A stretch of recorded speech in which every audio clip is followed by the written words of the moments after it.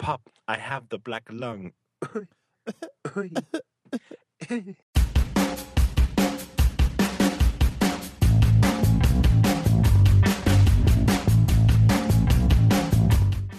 So, Luke, how's it going?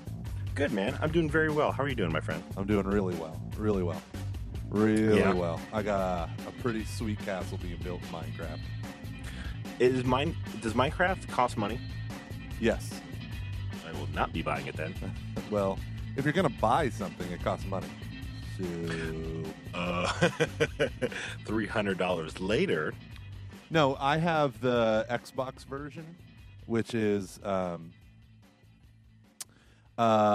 just the Xbox version. So it's I play it on my console and I build caverns inside hills and then build a castle. I have it on creative mode and peaceful, so none of the scary things eat me.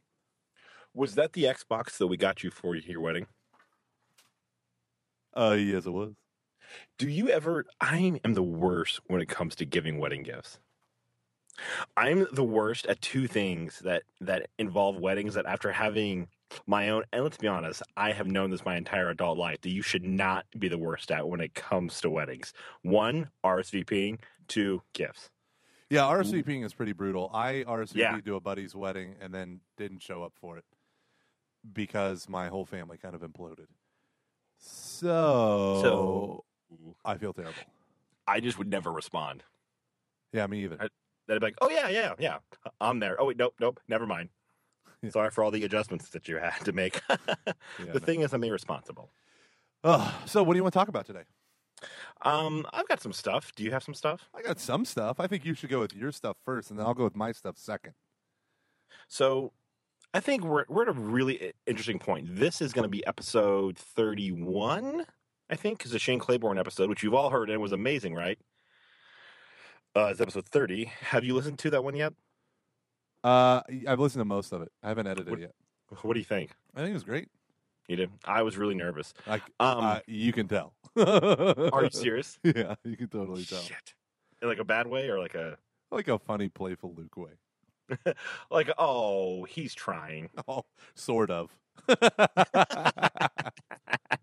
It was weird because I've heard his voice so many times on different podcasts, and by different podcasts, I mean the Bad Christian podcast, that it was so surreal.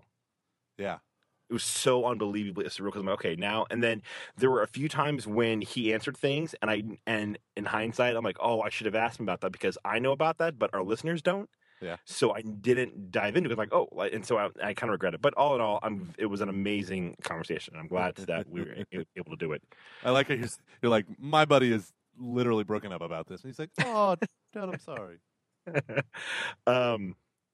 So I think this brings us to an interesting point, and I wanted to wait to have this conversation because I know we've talked about it, but I think it'd be kind of interesting to do it on the podcast. Okay, I have no idea what you're talking about, but okay. So we're about to have Rick Warren eventually, right? Yeah? Yes, nay? Yeah, Maybe? Rick Warren and Steve Gladen. I got to go through Steven, who is the small groups pastor at what is it called? Saddleback Church. I talked to him for like 15, 20 minutes at this Catholic conference that they crashed awesomely. And he brought so Rick Warren showed up at this thing called Parish Catalyst. He showed up and gave a talk. I mean, he was scheduled to give a talk and do some Q&A because a lot of Catholic churches are starting like small group stuff, and their church is literally the best in the world at small groups. And so, but instead of talking about like nuts and bolts and stuff, he literally gave a talk on the biblical theology of tears, of crying as a leader and how that affects your pastoral ministry. Go on. Well, so I thought like, wait, what? No, I want you to talk about small groups and tell me funny stories about how awesome you are. And instead, he literally did like, he went through the whole Bible. Every time I mentioned tears, every time I mentioned crying, and then like narrowed it down to like when leaders do this and why do they do this and all this stuff. And like, then he did scientific research on tears and why are humans the only ones who cry from emotion or stress tears, as opposed to like lubricating tears or reaction tears. God, you are such an infant. And so he talks about all that stuff and he puts it within the context of his son committing suicide. So Oh, yeah, so I hope, yeah, so it was oh, pretty. I'm an asshole. I feel terrible right now. Right. That's what I was about to say. I hope you feel awful. But then I was like, I hope no, I shouldn't say that. And then you said, I was like, oh, I got permission. Um, but really, so he just shared with his, because his son, he's like, we went to the world's best doctors, had him on the world best medicine, everything that could be done for a human being, we did for him. And he's like, about 3 years before he committed suicide, he's like, Daddy, we've done all this stuff. My brain will forever be messed up, and I can't imagine going on living like that. And then he had a very beautiful day with his son, and son went home to his apartment, and the next day he was dead.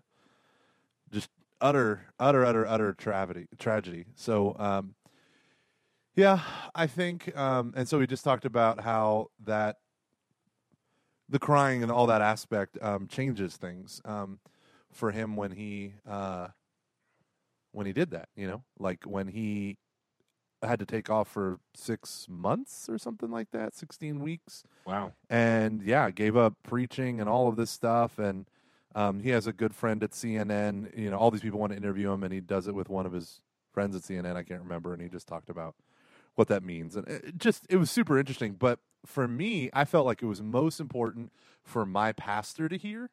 Now, I say this with a little trepidation because this is, people at my church listen to this, but there is an element of professionalism or jobism that can create a distance between a church worker and the person that the church worker works for. Really quick, define church worker. Church worker can be a pastor, clergy, priest, whatever, or it can also be someone like me. I'm a layperson. And so I just mean anyone that has a ministry that's full-time or whatever in the church. And there you can do the church work stuff from a professional or a I'm giving up on the world kind of perspective, and how that just kind of screws everything up. And so his whole thing was, when you cry, when it's appropriate, like the crying shows forth or flows from the love you have for your people.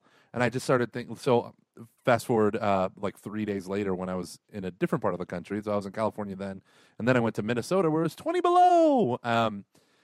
And this Houston boy doesn't know what that means because it was 65 degrees when I left at 5 a.m. The things we do for the handsome man that is Father Mike Schmitz. Yeah, no kidding. I will literally do anything for that man. He's so great. He's the best. Good priest. man. Yeah, so great. We need to have him on again. Yeah. But anywho, I literally walked in the room. Rick Warren told the story of like every day when he drives from his house to the church, and he's going to go preach on a Sunday, and he preaches for an hour 6 times a day, so 6 hours a day, and then once on Saturday.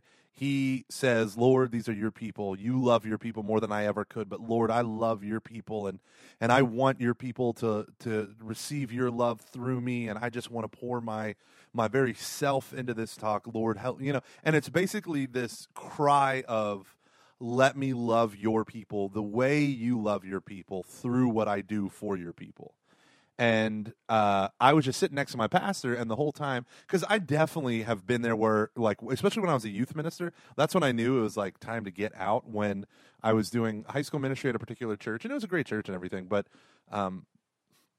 there was a lot of, like, spoiledness among the youth and indifference, like, rampant indifference among the parents, and it broke my tiny little heart, and so I just stopped caring about all of them.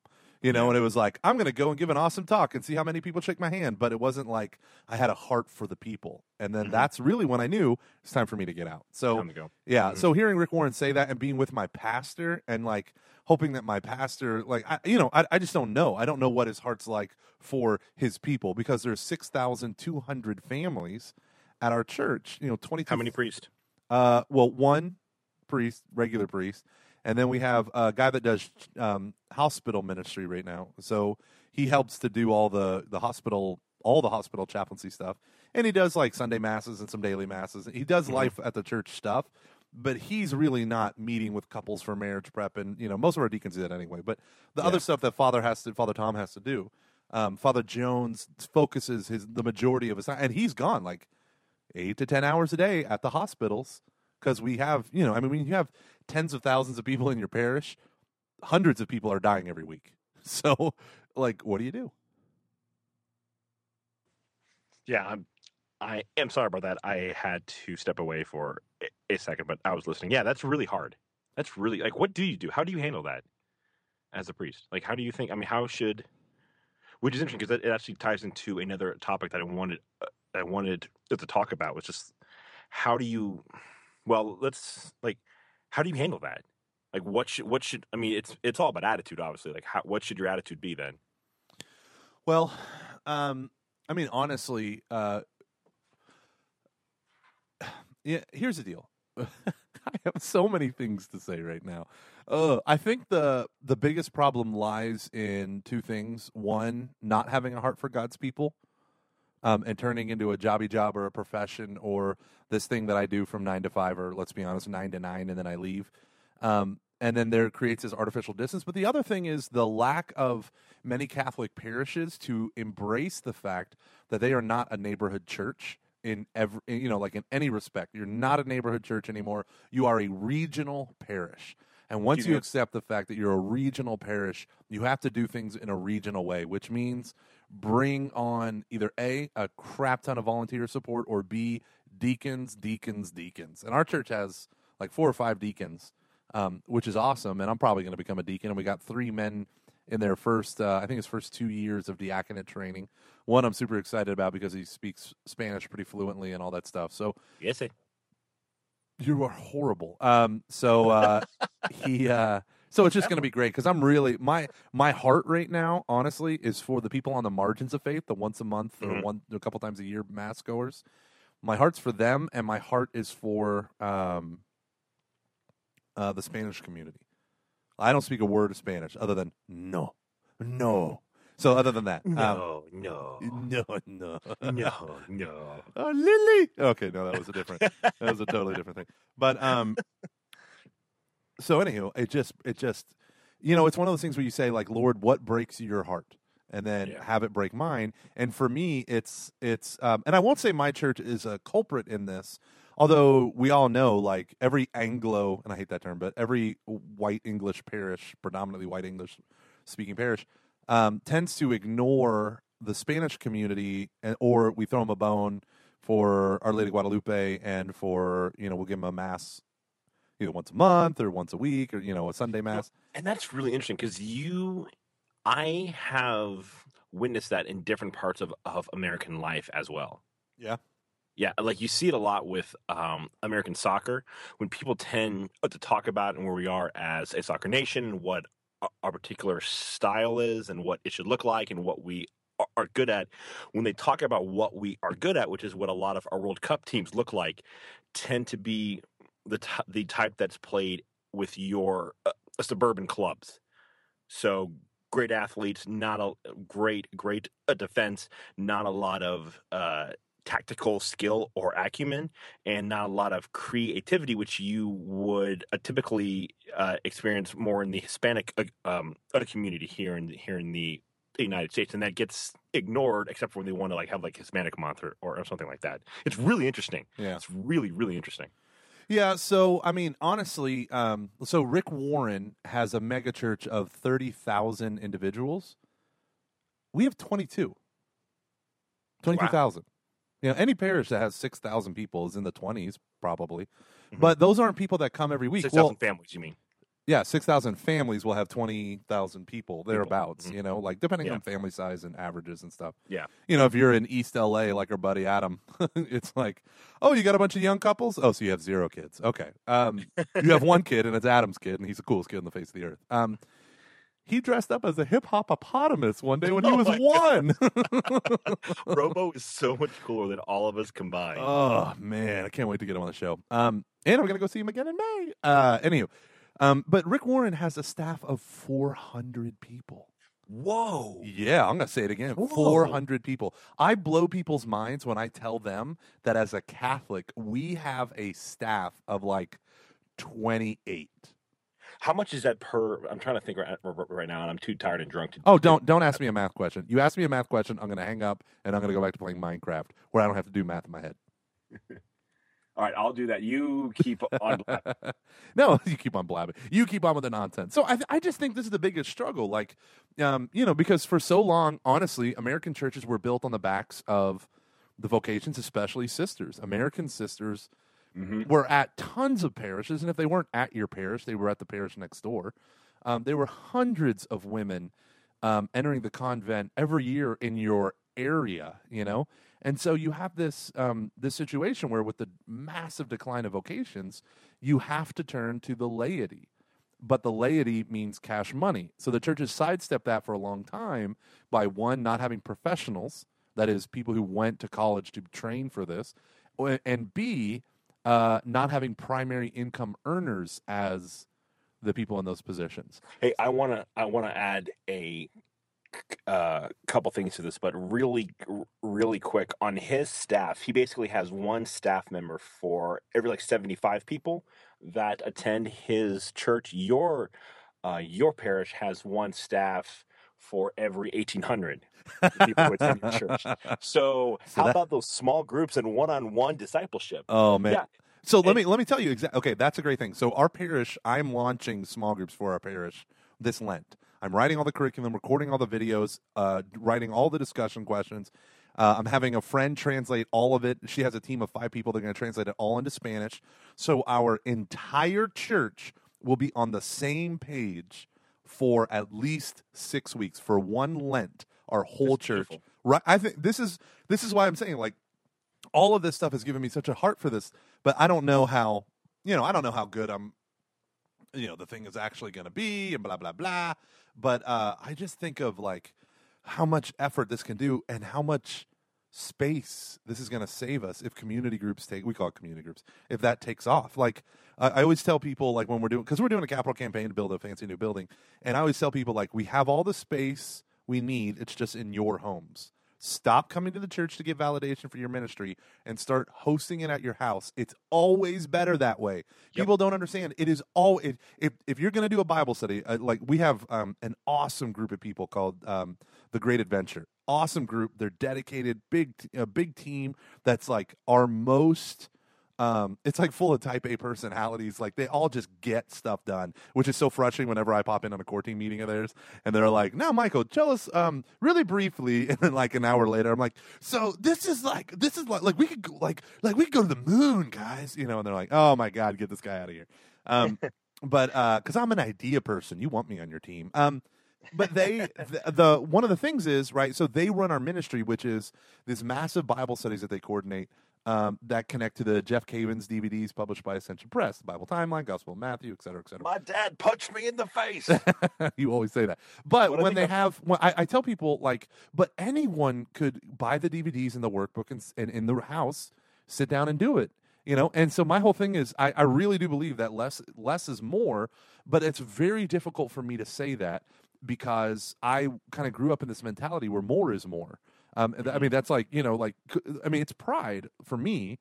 I'm not saying for that ministry, but for me, it's pride because I'm like, I need to have more people. I need to have more people in the seats, more people, like, listening. And now I've learned, so, like, Reverend Billy Graham used to always say things like, they would go and preach a crusade to like 20,000 people, and they would say, "How many people you think are saved?" And he would say, probably about 1 or 2% or 2 or 3%. And that would just shock me because they would have thousands, come forward and profess Christ. Well, I think a great example of that is the Steubenville conferences. Think about how many teens go to that, but then how many who attend 5 to 10 years later would identify as a disciple of Christ. I'd say it's probably around that same. It's around that same number. I could be wrong, but I've just from my own experience in ministry. Well, yeah, and there's a lot of stuff that kind of goes into that, not just with Steubenville conferences. I think Steubenville conferences as a conference does it better than anything else. But Steubenville conferences is relying on, like, they build in small group time because they are relying on continuity before, during, and after the conference, which very few conferences do. Most conferences are like, come to the conference, it's an amazing experience. Whereas the Steubenville conference kind of positions itself as, sorry, I had to burp. The Steubenville conference positions itself as, you're going to be empowered by the Holy Spirit and hear these great speakers so you can go back home and change things. Like, you can go back home and really live, your faith. It's like, this isn't a faith that we're giving you here. We expect you have some, and it's going to get great. It's a catalyst, right? It's gonna Yeah. greatly enrich it. But there are a lot of, and this is one of the topics I wanted to talk about. There are a lot of like retreats, and I don't know if you looked at the Facebook page, but this is one of the things that super fanboy Chris Donato recommended. Oh, I love Chris Donato. Yeah, you do. Yeah, you do. He's awesome. He really is. Good man. Yeah, great hair.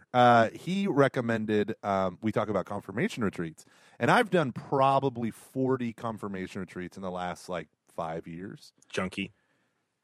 Well, I'm not the. No, that was a joke. That was a joke. Just At first, I was thinking, going. well, not like people. I've been hired as a speaker to go out and do, but relax. I know. Get your panties all in a bunch. Listen. Number one, they're not panties; they're boxer briefs. Number two, I don't need to talk about my underwear. Number three, yes, I do. Sensitive. They're gorgeous. Number four, I am in AMDG, so I am a sensitive Sally. Go on. Yeah, no kidding. No, but the confirmation retreats that I've been on around the country, they're all different kinds, but a lot of them build themselves as this incredible experience. And as a confirmation retreat, I've been at and witnessed some of the best retreat ministry ever. But, it's one of the tenets on my website that a lot of people don't understand. I call it missional continuity. Most confirmation retreats do not have missional continuity. The mission of the retreat is the retreat. So a lot of places will have a retreat team that all they do is the retreat. And they don't work with the kids before. They don't work with the kids after. They do the retreat. And I'm sorry. No. Go. No, and I'm getting fired. I don't even care anymore. So one of the things that I do within my work is we do a conference called Abide. Yeah. And within Abide, it's really freaking great. And one of the things that I love is the goal of Abide is to form missionary disciples. Okay. And it is an intense 5-day long thing that ends with them going out into the streets doing intense prayer ministry, which when we did it over the summer last year ended up with the kids not just praying with people in the streets, but they brought them into the church where we had a night fever going on, which was adoration stuff, and they prayed with them at the church.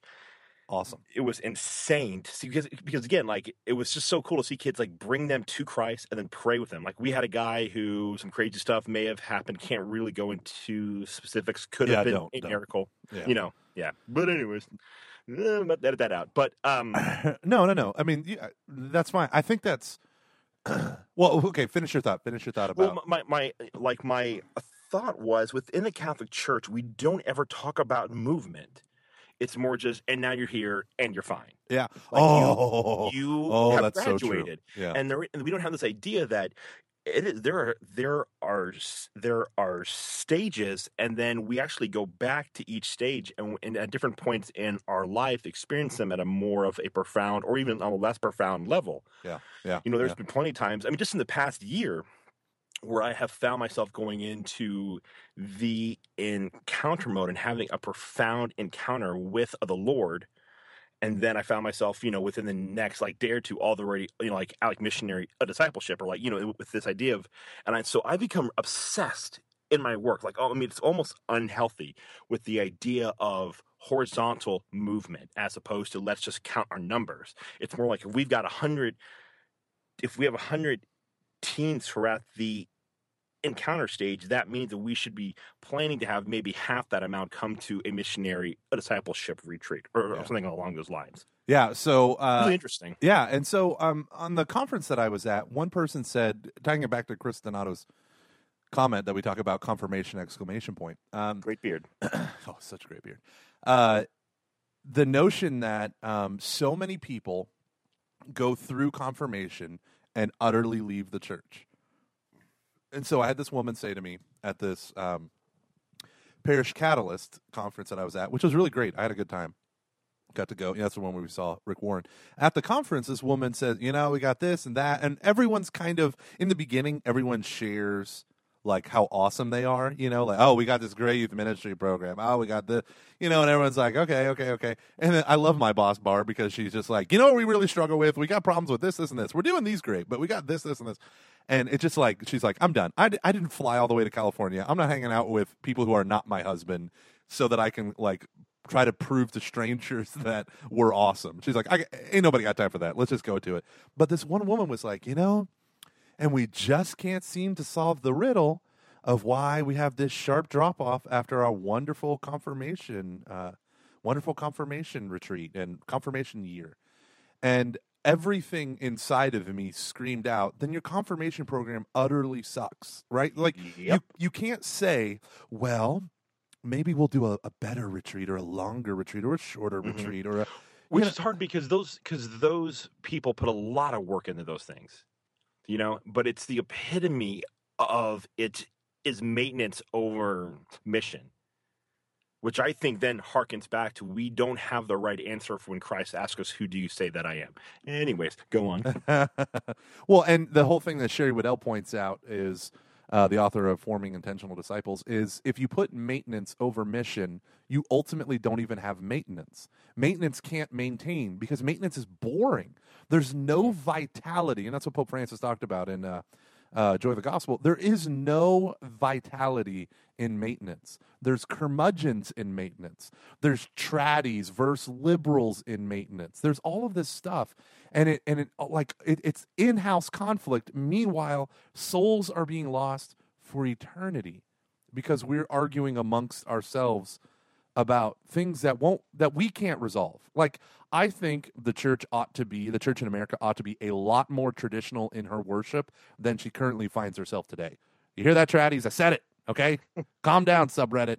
Okay, We agree. Yeah, I do like, and one of the things that I hate is conference masses, right? Where you're in a crappy hotel conference center, and it's like, here's a folding table and a bed sheet. Let's have mass, and you're like, come on. I actually have an extremely good buddy of mine who, when we were talking about his overall conversion, I asked him if he think it was delayed by the fact that he was so put off by conference masses, and he goes, I think that did have a part because it was not until he experienced more of a traditional type of a mass that he began to see the beauty of the liturgy and the power behind that.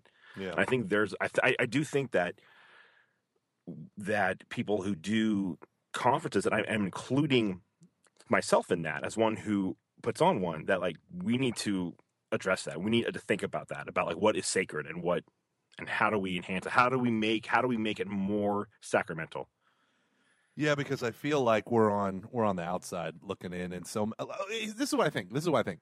People who get it don't get how to tell people who don't get it. They don't. Like, people who love church, love Christ, love things like that.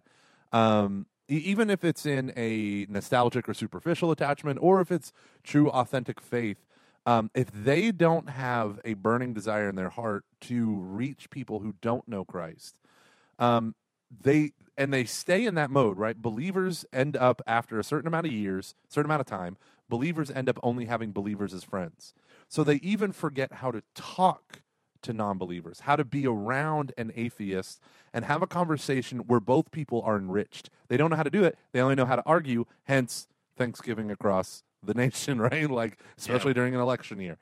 We don't know how to have a conversation about this stuff. And so the reason why I bring all that up is because I feel like when we do a retreat, we don't realize that like you said it best, I think it was episode 5, where you're like, I'm so sick and tired of doing catechesis, when really what we should be saying is, this is when kids are wondering, does God even exist? And we're like, and God wants you to do this and this and this. And they're like, does he even exist? Is this just all Santa Claus kind of stuff? And I think the model of many confirmation retreats, number one, doesn't seek to bring teens to an encounter with Christ. Number two, doesn't radically challenge the false assumptions of our culture that teens have unwittingly or wittingly accepted.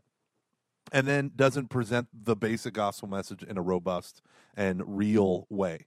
And so that's what I just did a Theology of the Body retreat for Father Mike, and it was probably the worst Theology of the Body retreat Father Mike's group has ever experienced, because he said, he wanted that there are, it's supposed to be an immersion into the theology of the body, but people come from all different, bring different youth groups. Some kids are freshmen, blah, blah, blah. They're really not at that place to hear hey, we're going to talk literal theology.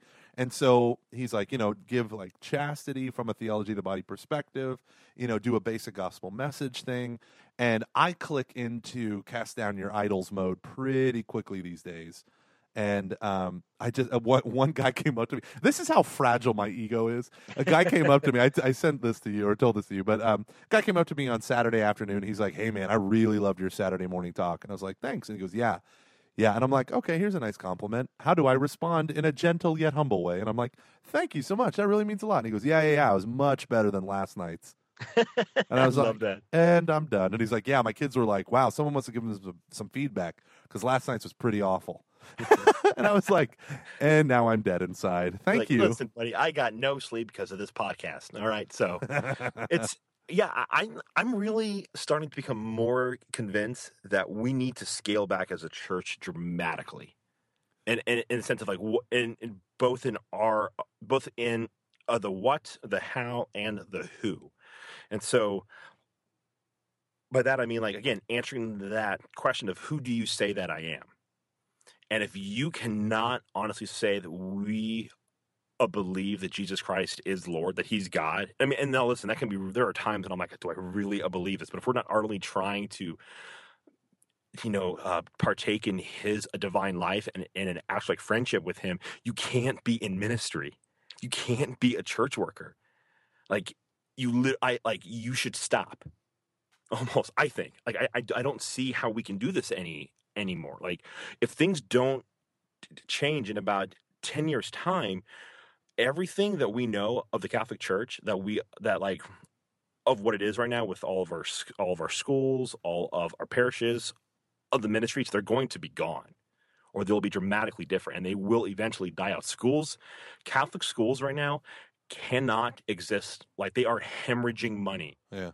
Hemorrhaging, and Yeah. it's the same. I have not been at a Catholic school I was in education for about almost, let's go with like We'll say around 7 years. 7 years. Yeah. Yeah, I nailed it. I know you as good as you know you. Intimately. Every school I've been at, every year's hell. Every year's hell. There's an awful thing that happens every single year. And part of that is just because you're doing ministry and the road is narrow and it is hard. Yeah. The other part of that is that we literally don't have money. Yeah. We It's so cannot bad. afford our staff. Like back in the 1950s, when you had a lot of priests and nuns who taught, that was about 92 or I believe 92% of your labor was basically almost free. Yeah. Now it's only 4%. Yeah. That model isn't possible. No. And when people don't tithe, and they don't tithe because they don't actually believe, and they're being taught by a lot of people, or they're being quote unquote catechized by people who kind of don't actually believe. Yeah. Well, that's what oh gosh, I'm going to quote Sherry Waddell the whole time. Sherry Waddell talks about in Forming Intentional Disciples. She called it the spiral of silence, where Jesus becomes he who shall not be named, and it becomes like parents don't talk about Jesus and following Christ and all this stuff at home. And then most of the catechists are parents, and they actually, while teaching religion classes or catechesis, CCD, RE, whatever we call it, faith formation, that they don't talk about Christ there either. So it's this silence that keeps spinning out of control, and it's probably because of two root causes. We all think we're all universalists, which means we think, oh, you just got to be good enough and you'll go to heaven, and we're all Pelagians, which means all you got to do is be like a decent human being, and God will give you heaven. You like earn it. And so I feel like those two things, like we don't need to teach Jesus. We teach church rules and the history and liturgical calendars, but we don't teach about scripture. And like, for instance, my archdiocese has a wonderful book on how to pray that to teach little kids, and I think I might have brought this up. I use it for my kids. Like at age 2, they should know this. At age 5, they should know this. And it's really great how it goes through all this stuff. But the one thing I noticed is there was not a single place in there that taught spontaneous, free talking to God. And is the words of Saint Francis de Sales, it's someone else's words, even though it's anointed, even though it's scriptural or whatever. It's someone else's words. How are you going to grow in intimacy when you're always quoting someone else's words? Well, I think for some people, there's this disgust of the idea of a personal relationship with Christ. Again, I've been in meetings where that idea has been mocked. I mean, and I was just, anyways. Wait. Can we do something real quick? Can we break down what that meeting was like?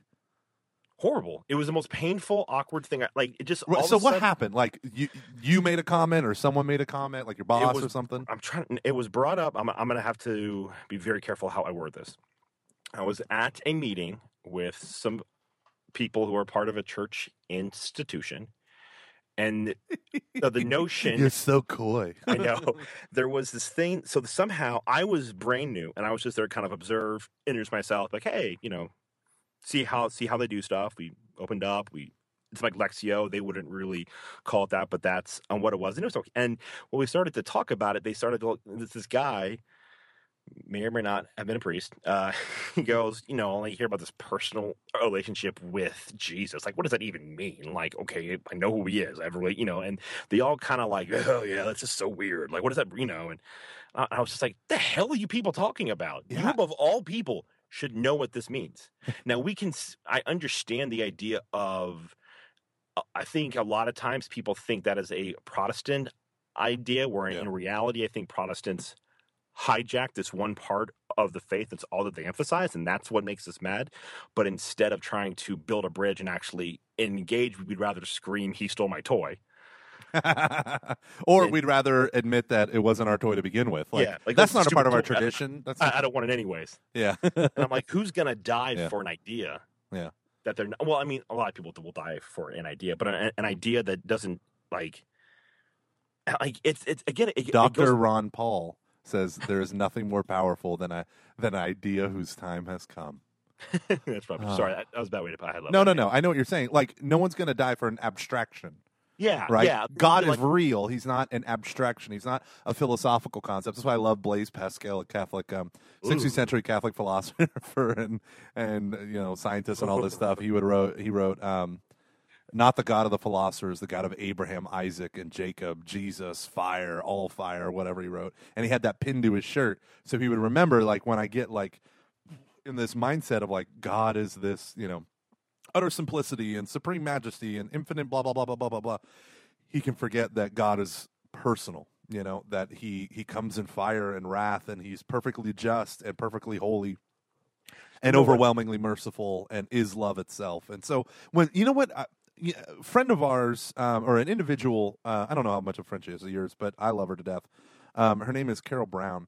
She talks specifically about this. This, I think, produces an ache in her soul, probably more than anything else, and I'm just guessing that. But when people say, like, a personal relationship has no place in the Catholic Church, she actually wrote this epic, like, 13-page response article for the Pastoral and Homiletic Review, which wrote a woman who is, I believe, a theologian, doctor, wrote a piece against forming intentional disciples by saying essentially that it's a Protestant notion of discipleship. We don't really say that. And I'm probably mischaracterizing it, but she said essentially she has a huge problem with the language of a personal relationship. No, we don't have a personal relationship like that. We have sacraments. And it's one of the gravest misunderstandings of the relationship between word and sacrament, between faith and sacrament and faith and works and all of this stuff. One of the gravest misunderstandings of Catholic doctrine, because we've always had to emphasize so strongly against Luther and Calvin and their followers these other things, And so it seems like, well, we're a church that's all about the other things. So I feel like if I want to understand what the church teaches about the radical salvation given to us in faith, I actually have to read St. Thomas Aquinas, and I can't read people writing today, because it always has that Protestant fight in the background. And she wrote this beautiful thing, and I just keep thinking about it. And she's like, just look at the language of our last popes. Like Pope John Paul II said something along the lines of accepting the saving sovereignty of Christ, which means Lord and Savior, right? You think about all this language, right? Pope Benedict talked about encountering Christ more than Pope Francis ever did, encountering the individual person of Christ. He was all about that. You mean more than John Paul II? Than No. Pope I mean more than Pope Benedict. Francis does. Okay, yeah. Sorry. Pope okay. Benedict wrote about that. I shouldn't say more, like I've done a quantitative analysis, but No, he talked about it all the big time. like themes of his. You see, that's we rely on a lot of his stuff for what we do, because it has really enlightened and kind of opened up like what the need is for our current time. Yeah, I think Pope Benedict is much. Number one, he's way maligned. I think Pope Francis is a pope. This is going to sound like communist, but for the people, of the people, by the people, kind of thing. But Mhm. Pope Benedict was a pope's pope, right? Yeah, Like in yeah. in all of his. Church workers, Pope, if the church workers are doing their jobs right. Yeah, if everyone is doing what they should be doing, he's their pope. And Yep. I mean, I'm a super fan of Cardinal Ratzinger. I own like half of his books. I'm still saving money for the other half. But That to and I gave Aunt D for Christmas this year, the Jesus of Nazareth oh, book. and it's so good. It's so good. But he talks about encountering the person of Christ and receiving the person of Christ, surrendering to the person of Christ, having faith in the person of Christ in such a way that I don't hear priests, deacons, bishops, me talking about. Like, and so when people have this allergy within the Catholic Church to a personal relationship, it's because they believe it sets itself against the sacraments, because Protestants who don't have sacraments talk about that. And so one of the things I threw by Father Michael Schmitz. So Father Michael Schmitz is like my spirit animal. I love that guy. But he liked a phrase that I said so much that he put it in a homily and attributed it to me, which is my heart's greatest joy. Because I listened to his homilies as a podcast, and he's like, "My friend from Texas," and I was like, That but was like when we got name dropped on Catholic stuff you should know, and they were Yeah. like, "Luke, he's a good guy from back in my Denver days." I was like, "I love you, Father John." Go on. yeah, but he said, you know, I really like that quote that you said. As Catholics, we were never really taught how to pray. Some people were, a lot of people were. We were never really taught how to pray. We were only taught how to repeat. And when I talk with adults, none of them have a prayer life who don't go to church. None of them do. So I try to break into that to have a prayer life, right? But my other line that I've noticed is these, you know, the ritual church, the sacramental church has its own messes. It creates, people can receive a sacrament and think they're saved even though they have zero faith, right? Zero faith. It's a superstition to them. It's magic to them if they don't have faith in Christ. Pope Benedict talked about, you know, he said we need to have serious theological reflection on the validity of a sacrament given where no faith is present, where it's a dead faith, right? And that's huge for the church. That's because a big deal. yeah, I mean, we touched on it lightly with J.D. Flynn when we interviewed him about canon law and marriages. But if you don't believe in the sacrament of matrimony as permanent, as unifying, and as procreative, because that's what our faith tells us, and you don't believe there are, like Fulton Sheen said, 3 to get married, like this is a covenant before God, you're just doing that to make grandma happy, are you even married? Because it's on a piece of paper and some priest said some words? Because we know that it's the spouses that marry. Like, are you even married? Are you really confirmed, even though before, during, and after you're an atheist? Like, there's a kid that made a YouTube video about how he faked it, or not faked it, but like he did the bare minimum. He's an atheist. He loves being an atheist, and he got his confirmation. He's coming out as an atheist the day after, and or whatever it was. And it's like, that kid, could you honestly say that that kid received the sacrament? I know it's not dependent on the holiness of the guy providing the sacrament, that it happens, you know, by the very deed done. But at the same time, if I'm receiving the sacrament, like, I mean, just think about the Eucharist, right? If I'm in mortal sin and I receive the Eucharist, I receive objectively the body, blood, soul, and divinity of Jesus Christ. Subjectively, it's a mortal sin. The person next to me is a canonizable saint. They just received the nourishment unto their salvation, right? And we both received the same thing. Subjective disposition matters. And I feel like when it comes to confirmation, kind of bring it back to this, when it comes to all this stuff, we forget that it matters. And this is where I'm going to tie in Father Michael Schmitz. I said this line about confession. He said, you know, I can't remember exactly what we were talking about. And I said, listen, it's along the line of the whole priest thing, or the whole praying thing. Like, we don't pray, we just repeat. He's like, okay, I'm ready for it. And because we were talking about repentance. And I said, I feel like for many Catholics, repentance or confession has replaced repentance. Whereas if you study it in the catechism, it is personal repentance that sends us to confession. And I feel like it's like, you know, what do? Well, we list our sins, go to confession, give them the list, walk away. You know, we have absolution and we walk away and we go and do our penance and blah, blah, blah. But the church talks about deep contrition for our sins and sorrow. And a lot of people are sorry because, you know they shouldn't be doing it. You know, but what about that intrinsic repentance? Well, they've never done that once in their lives, you know, because it's still all about me. And repentance doesn't make me feel good. Repentance is me saying it's not all about me. And I have these false gods that are literally ruining me. And so for me, driving home the personal relationship is what powers the sacraments on the subjective disposition, right? So if I receive the Eucharist in love with Jesus Christ, St. Thomas Aquinas, what do you think about what I'm saying while I dig up this prayer from St. Thomas Well, Aquinas? it reminds me of what Christ says. I believe he's talking to Peter when he goes, "Who do you say that I am?" Yeah, he's talking to his apostles. And Yeah, Peter- like who do you yeah. like? Who is? It's not like who do you think that Jesus is? And it's okay. Like it's not. It's okay if the answer is I don't know or I don't believe. But we can't be participating in these things or if without having to truly wrestle with that question. Yeah. Like, have you? Well, actually, this is a whole other can of worms, so I will wait on that. Okay, well, let me just read this one part from St. Thomas Aquinas. Grant, I beg of you, that I may receive not only the sacrament of the body and blood of our Lord, okay, so objectively, but also its full grace and power. Give me the grace, most merciful God, to receive the body of your only Son, our Lord Jesus Christ, born of the Virgin Mary, in such a manner that I may deserve to be intimately united with his mystical body and to be numbered among his members. Most loving Father, grant that I may behold for all eternity, face to face, your beloved Son. Like, it is this imagery of like, okay, so here's the thing I'm going to get, but I don't want to get something. I want to receive you, And then don't even get me started with St. Bonaventure's prayer after Holy Communion, which you can get on the Laudate app. I tell people, like, literally had a person say, I don't like this whole personal relationship with God. Like, that's not a part of the church teaching. That's Protestant. And I said, really? Read the prayer of St. Bonaventure after communion. I go, you got that Laudate app? And he's like, yeah. And you go, open it up right now, go to post-communion prayers, and read the prayer of St. Bonaventure, and you tell me he doesn't have an overwhelmingly intimate relationship with the person Jesus Christ. And it says things, like, he calls God, Jesus, his torrent of pleasure, the richness of the house of God. May it ever encompass thee, seek thee, find thee, run to thee, attain to thee, meditate upon thee, speak to thee, and do all things in praise and glory of thy name with humility, delight, ease, and affection. And he just, my riches, my delight, my pleasure, my joy, my rest and tranquility, my peace, all that charms me, my fragrance, my sweetness. He is in love with Christ, using the language of a man for a woman, for crying out loud. And this is his post-communion prayer. Right, this is like my personal relationship and the sacraments are not opposed.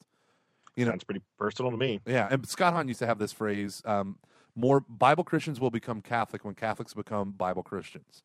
Right. So when we learn and know Scripture, and we sit down with someone who calls themselves a Bible Christian, and they say to you, "Well, I'm not Catholic because you guys don't know your Bible," and you're like, well, "I know my Bible in and out. Like, let's talk." I do that all the time. People say to me all the time, I've never known a Catholic who knows Scripture before. And I'm like, well, that's because I'm awesome. But but it's literally like when we talk about, for the evangelical, it's not about knowing Scripture per se. For the evangelical, it is the personal connection to Christ.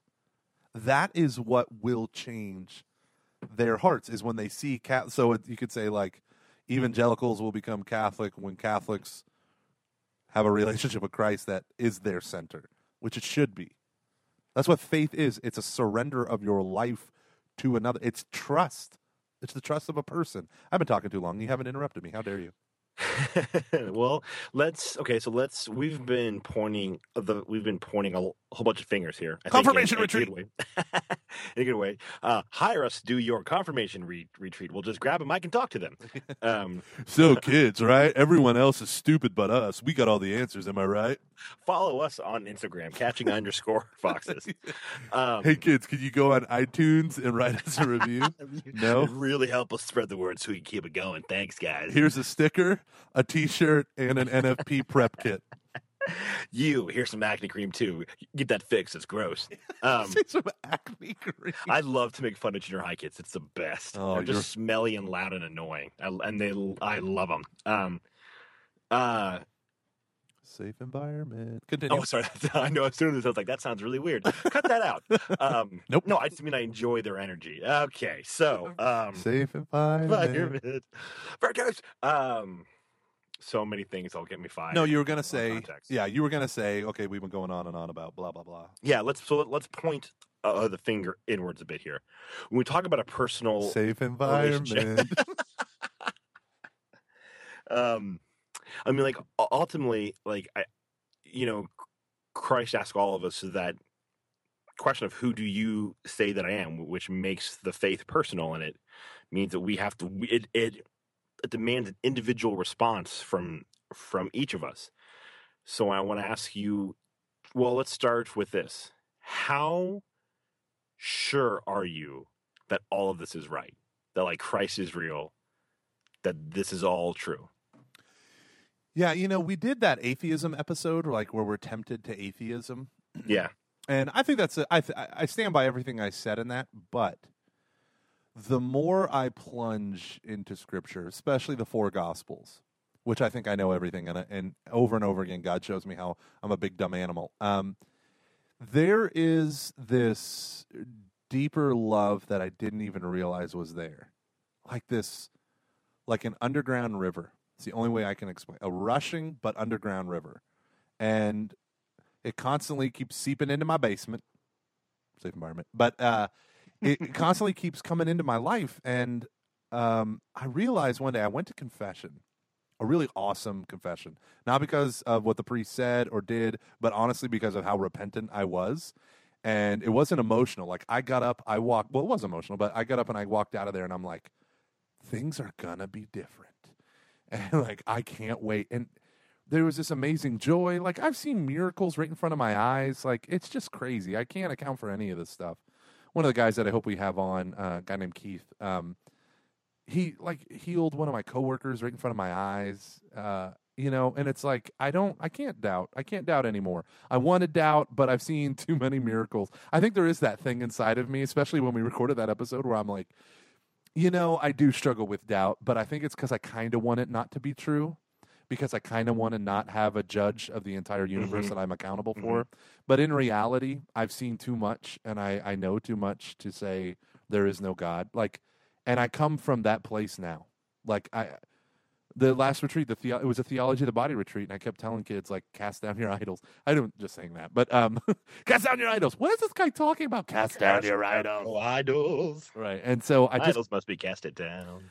I just kept saying to them like, like talking about sex. I was like, you can get afraid of sex and all the repercussions of it and avoid premarital sex for years. I said, but one of these days you're going to get like hammered drunk. The fear, anxiety, and stuff is going to be like gone, and you're going to have sex, and you're going to realize, oh, that's not that big a deal. And then you're going to enter into the lifestyle that you were afraid to do for years.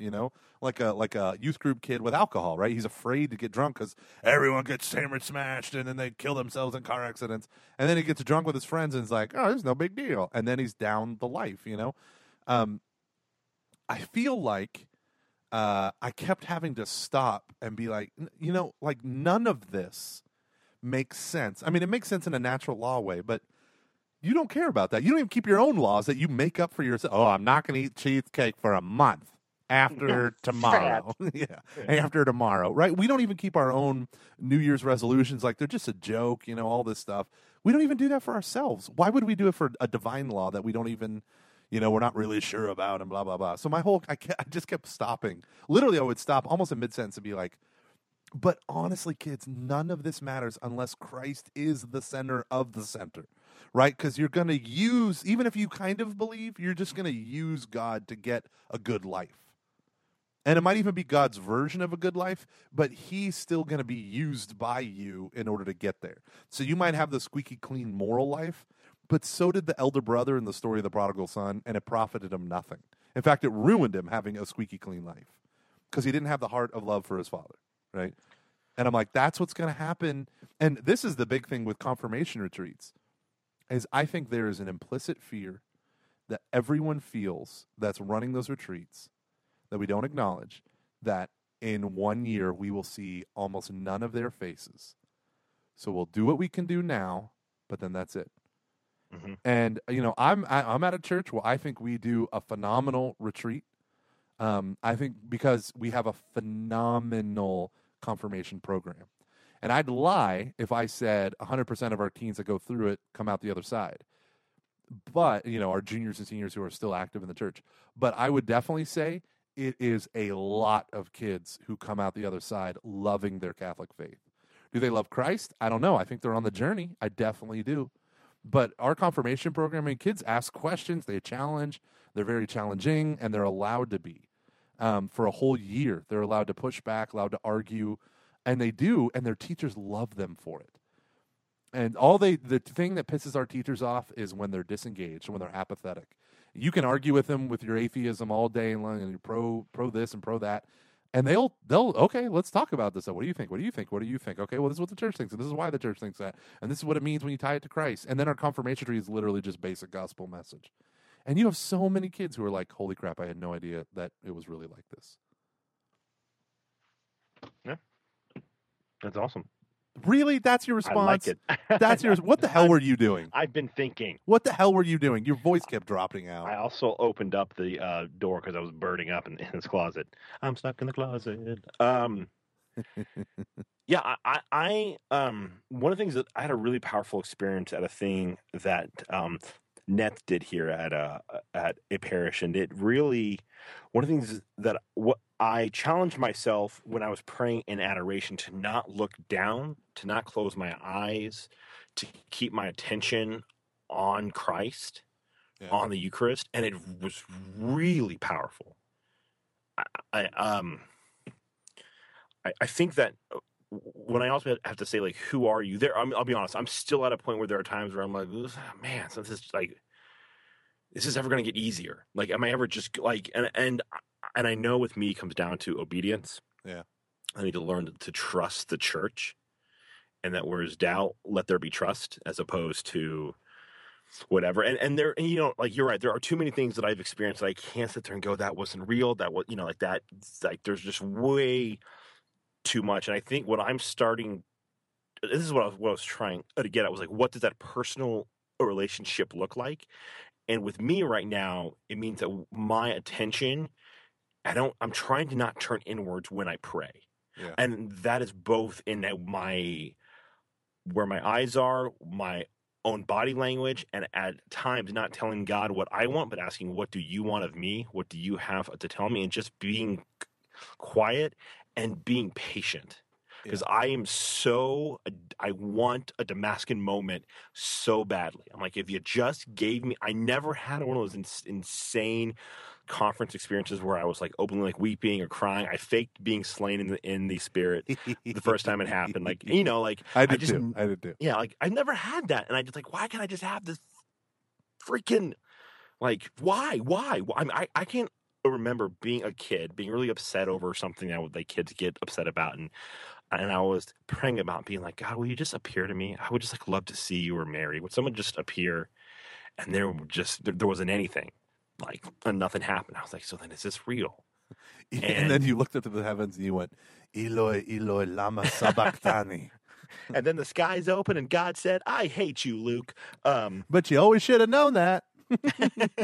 No, but I'm starting to learn that it is, or not learn, because I've always known that, but it's see it in my own life that, it is, I see God, I see kind of Christ in my wife, in our conversations. Like, he always, it's just great. Like, when I get out of my own personal shell, when I put my eyes towards Christ, it's amazing what comes from that.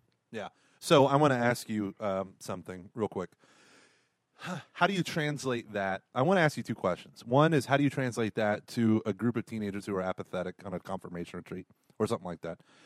Two, how do you had mentioned before that someone who may be your boss might open up meetings that you might theoretically have with Lectio Divina almost all the time.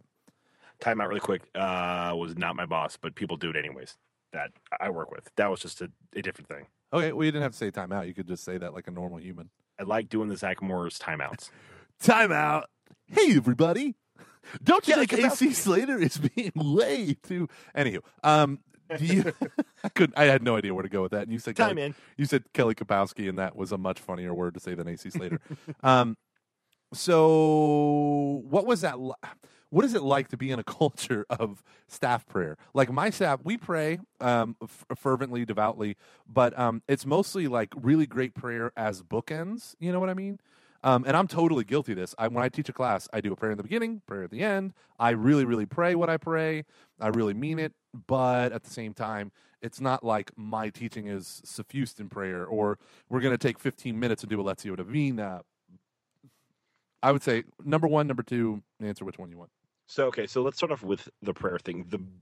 So me and my actual supervisor and my boss, we've had a couple meetings where we've started off with doing a little bit of Lectio, and a lot of the teams that I work with out that are not a part of my office, we will always start with a bit of Lectio, and the difference is, I think from that one meeting that I was referring to, and I hope. Okay, I have to be really careful with how I put this. I've experienced the most, I hate to use this term because it's such Christianese, fruit with the people that I immediately work with, which is my supervisor, and again these other groups of people, when there is real vulnerability. When it's not just us talking about, oh, how isn't this like scripture so great, and more of just like a fun Bible study where there's a real sense of, in my prayer life, I'm starting to see this, and we really dive in and go like, what is God trying to tell us right now? Yeah, what is God doing right now? What are we seeing right now in our prayer here, in our overall ministries, and especially within our own lives?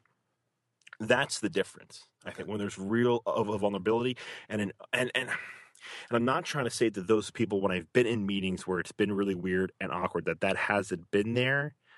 But at times it does kind of seem like just a big pat on the back. Like, yeah, this is good.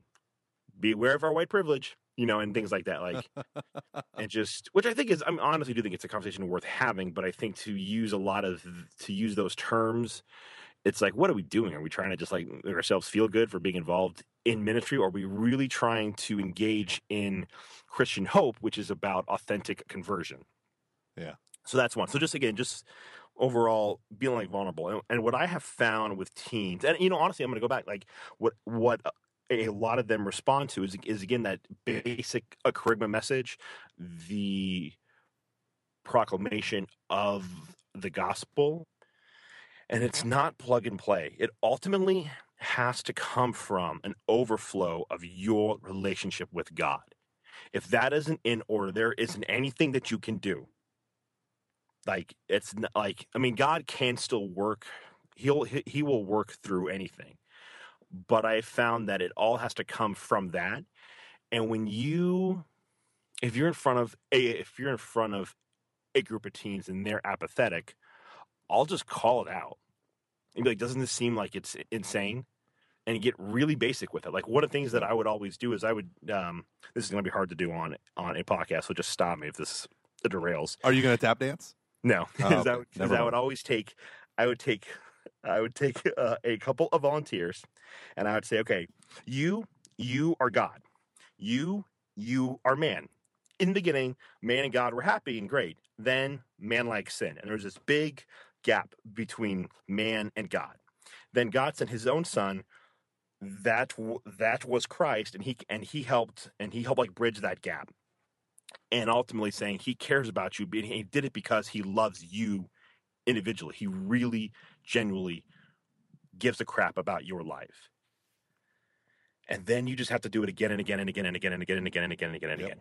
Yep. I mean, that's the only way. Like, probably the greatest compliment I ever got from two of my students was, they go, you have really changed my mind on this whole God thing. Yeah. And in a school, that's kind of the best that you can do, because I have them for 45 minutes a day. And we are going to interview a teacher, a Catholic school teacher that I think is doing everything right. And it's a friend of mine, Christina, and she's a fan of the show, or like was at one point. Why'd you stop, Christina? Because she's busy. But she is, she's awesome, and she's like she's the one that wrote a letter to Pope Benedict, and her landlord delivered it to him. Did I tell you that story? Yeah. No, that's pretty cool. Yeah. But I would, because she can, like you said, that's the most you can hope for in a Catholic school. She has ways of transforming kids' lives and hearts. I also think of one of our buddy Edward Lugo. His his theology professor in high school converted him from Lutheranism, number one, but number two, broke him out of his teenage apathy. And they're really good friends. And, Father Paul works with him, and Brother Peter Francis, friends of ours at the Servants of Christ Jesus, they all work with him in Denver. And these are people who are effecting conversion at a deep level and within the context of Catholic schools. Most Catholic schools don't do that. Most Catholic teachers in the theology department don't do that. We have other friends, we know so many people who, youth ministers and teachers and stuff, because we went to Franciscan, but we have so many friends who are like I have one friend who's like 2 ex-nuns who are now living together, teach our theology program, and they literally are they don't believe in anything. And it's like, well, how can you believe in nothing and teach Catholic morality? Well, guess what? You can't. And so they don't. And so they talk about fish and stuff and not Jesus. So looking at all that stuff, hitting kids with the basic gospel message when you're in a school environment to actually intellectually challenge them. Because I feel like there's 2 things that we do. We try to convince the kids that God actually loves them. And so many kids don't believe that, don't know it, or don't trust it. And when they do, everything changes. The other group of kids cannot stand to hear one more time God is love and God loves you. And they need something intellectually meaty to sink their teeth into, And I feel like often for many kids, the retreat is the experience to immerse. We don't immerse them in prayer. We immerse them in goofy stuff. We don't immerse them in like a rigorous understanding. We immerse them in light, surfacey stuff. And when we do the God is love stuff, it's not God loves you so you can get rid of everything else and still have God and have everything. You know what I mean? Mm-hmm. That personal, like, if I sacrifice it all for him, it really is worth it for me. Like it really is worth, like, that's when I become most fully myself, is when I'm with you, because ultimately I'm not the one that matters. It's you. And that's when we have happiness, is when we have holiness, and so all that stuff. So for me, on a confirmation retreat, I think you nailed it. It's knowing, God, that cliche, where meeting the kids where they're at, but it means saying, like, every single confirmation retreat I say, I know most of you don't want to be here. I know most of you got in a car and your mom or dad forced you to come here. You got in a bus. You don't want to be here. And you know what? That's okay. That's totally okay. And if I were you, I would probably feel the exact same way. You're not a bad person for thinking that. I mean, we just took your whole weekend for a thing you're not even sure really exists. Sorry. Sorry, but that bong resin really wasn't going to help out your GPA either. Was it C-? No. And listen, that girl's not going to call you back. So, and I think too, her number, the number she gave you was 555. Do you not realize yet that that's a fake number? That reminds me of a great story, but it's for the time. There was, and I just really quick, I want to add to a thing that you had talked about earlier, was this idea of trying to challenge them intellectually.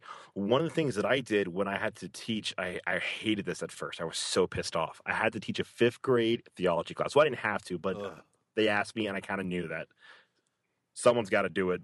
I'm one of the only ones who can. Son of a bitch, I'm doing this now. And I was like, okay, I've never taught anything this young. I don't know what. I know how to teach this grade. I know it all in theory, but I've never had to do it. So here we go. And one of the things that I did with them was I made sure for the most part, every Friday we did I think it was the midday prayer for the liturgy of the hour. So this is with 5th and 6th graders. Yeah. And at first, I think they just liked it because it was kind of cool. It was cool. It was kind of different. We would go into the school's chapel to do it. And then I remember and they started to kind of enjoy it, but then it does get kind of boring and stuff. But as the school year went on and they kind of started to go, oh, this is kind of interesting, like the faith and stuff. And we were in there and like after we were done, one of the kids goes, "Hey, Mr. Carey, this was really dark." And I went, well, okay, like, well, what do you mean by that? And he was right. Like, it was like one of those like dark Psalms when he's like, and my entire fresh is assaulted day and night, but where are you, God? Yeah. Yeah. And so these are like 10 and 11 year olds, ages 10 to 12. And we dived in and we talked about like, what does this psalm mean? Yeah. What do you Yeah. think the author is? We're like, well, it's about our own sin, our own laziness, our own the things we do wrong when we lie. Like it's hard to like that's when we are tempted to do bad things. It feels and it's hard to see God. I'm like, yeah, that does kind of. And so, but again, that also came from like that was 2 to 3 months of work before we even got to that point. And I think a lot of times we want that like overnight thing. Yeah. We want that again, that the Damascus moment. We want a silver bullet. And it doesn't exist. It does exist. not exist. The only shortcut is realizing early on there are no shortcuts and just plowing straight through. There are no shortcuts. All shortcuts are dead ends. They look like shortcuts, but they are not. There is no end round to holiness. There is no way other than the way. And bringing kids in touch, encountering Jesus Christ is the only way to make them love learning about their faith. Just like anything, it needs to have an inward motivation. If it's just external, an external motivator, a grade, a yelling parent to escape from, blah, blah, blah, GPA, whatever it is, that will never be enough to make a Catholic, to make a Christian. It'll never be enough. It'll never be enough to have an external motivation for a retreat. No matter how many fun things you do, this is the thing that like really affected me was I can do a lot of fun things and kids will, this is like my number one temptation. Kids will say, that was a great time, but none of them will be converted. But they'll like the stuff they did, even the religious stuff, quote unquote, but none of them will be converted. I think this last Theology of the Body thing that I did, because it was just kind of like a weird setup for me personally. I was all over the place, like just for a lot of reasons, but I really like. I said to the kids after that one guy made the comment about someone must have given him some feedback. I went and it was the fat kid in the back. It was. You mean that homeschool kid? It was this one moment where I'm talking at the end, and the talk is, I mean, like I have them engaged, and I'm going, and I said, I think looking back on this, you're gonna say like, oh, the 2 sex talks that Gomer gave were nothing. I mean, like sexy talks, I should call them, were nothing compared to the opening 2 talks, because of the first night there's 2 talks, like a short one and then a longer one. Were nothing compared to those. Like though the opening talk, the long one was probably the most important. I said, I think you'll think back of that when you're a little bit older, and you'll be like, holy crap, that's what he was talking about. Because it was about conversion, right? It was about like, where am I drawing my source from? If it's anything other than God, it will always leave me disappointed. And I don't think we do that on retreats. I think we have testimonies of people who talk about, when you really scrutinize it, they don't talk about repentance and conversion. They talk about how Christ made their lives better. And I think there's such a fear and there's such a danger in that, because it's almost like I'm using God. I'm using you to get clean. I'm using you to do this. Yeah. I'm using you that. And God will allow that to a point, but I think the devil like encourages it even more than God allows it. Like meaning like, oh yeah, you are going to use God, oh man, look at your pride. Rather than surrender, which is what faith is, you are going to use the abstraction of God, a loving God, a God who is a cosmic therapeutic deity. He's going to be there. He's going to support you when you need him, and when you don't, you don't need God. And God's not going to be there because he won't be a nuisance to you. But when you think of like the real God that we kind of wish didn't exist, like the all just, all loving judge, I think that because we don't emphasize repentance and conversion, we aren't really converting people. We're making them have really great Disneyland experiences, and that's my great fear. Yeah, we're all wearing masks. Yeah, and it ultimately comes down to that, again, that question of who do you say that I am, and then how do we respond to that? Yeah, and now I'm not poo-pooing having fun games, silly icebreakers, events like that. I think those are important. Dorks. What'd you say? Said, I am you dorks. I'm just kidding. There's only so much shaving cream pies I can take to the face. But why can't it just be whipped cream? I'll gain the weight. But I think that stuff is like, it has a place because it's fun and it's lighthearted, and our faith, kids are afraid of adulthood, and they're afraid of like responsibility, and they're afraid of this stuff because it seems like all the fun is gone, and they don't see the joy of Christianity. We should have joy, but that shouldn't be the point of the retreat. And I've been on retreats where that's the point of the retreat. We do this annual game where like everyone just gets covered in poop, like their own poop. Like we stored in baggies for months, and we just throw it at them. Right? It's this really crazy game, and then it's like color in it. And no, you don't have those. Sorry, I was looking at our Facebook page. Whoops. Luke, I'm not like you where I can do two things at once. I thought I could, but I couldn't. That's because I'm part woman. Because women are better at multitasking. Got of a JJ. Oh, God. You are so broken. Anywho, we've been talking too long. I love you, Luke. Bye. I love you too. See you, man. Hey, what's your Twitter handle? You know what? I'm going to promote the Instagram because I don't care about Twitter. Catching_foxes on Instagram. Catching_foxes on good old Instagram. Oh, man. Now I'm going to have to get Instagram and link up with that account. You've got one. I guess I do. Yeah. I used it like twice. I think I'm going to quit a lot of social media, to be honest with you. Yeah, it really is sucky, but that's for another episode. Hey, why don't we hang up now and then have a whole nother conversation about some of the stuff people are writing? That actually I'd be okay with that. You? Yeah. Bye, everyone. We love you. Bye. I'm going to hang up. Kiss. I'm going to hang up on you, too. Let's take a 5-minute break. Yep. Deal. Bye.